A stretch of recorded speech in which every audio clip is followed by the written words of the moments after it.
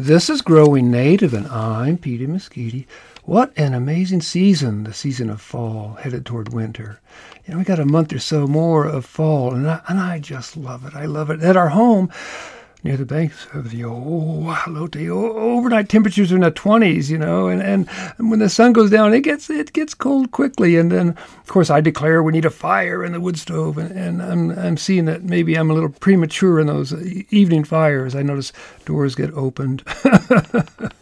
Well, I'm just practicing for winter. But the morning fires in the wood stove, they are much appreciated by humans, dogs, and cats.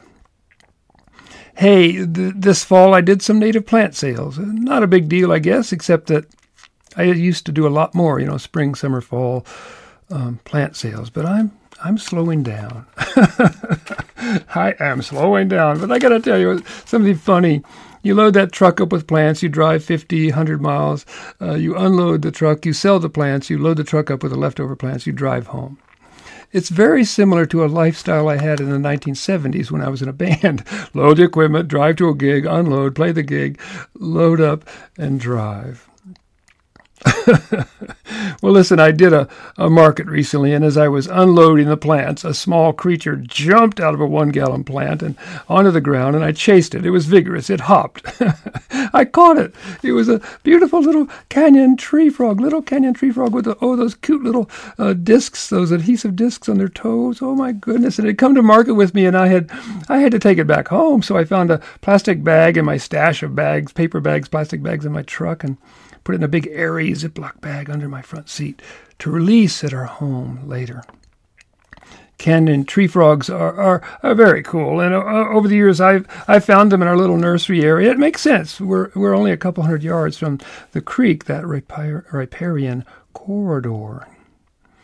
It's always a delight to find one, you know, in the greenhouse, or sometimes I'll find them basking out in the sun on this 2,000-gallon rain catchment tank we have by our barn. You know, and I've seen them basking on boulders above stream pools.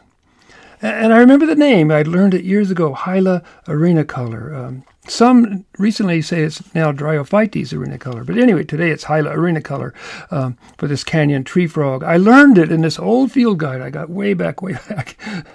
And Robert Steffen's Field Guide to Western Reptiles and Amphibians.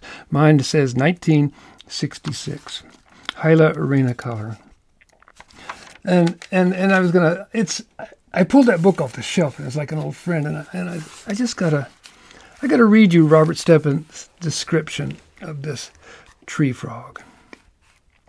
A small camouflaged frog that often huddles in niches on the sides of boulders or stream banks within easy jumping distance of water, favors intermittent or permanent streams with rocky pools. Essentials seem to be firm substratum and proximity to quiet water, frequents arroyos and semi-arid grassland, and streams and pine oak woods. Chiefly a ground-dwelling frog, but occasionally climbs trees. Well, I should add to that beautiful description by Robert Stebbins that you can find these canyon tree frogs, Hyla arenicolor. They range from Colorado down to Oaxaca, from almost sea level to 9,000 feet in elevation. And did I mention they're beautiful? Yeah, they are.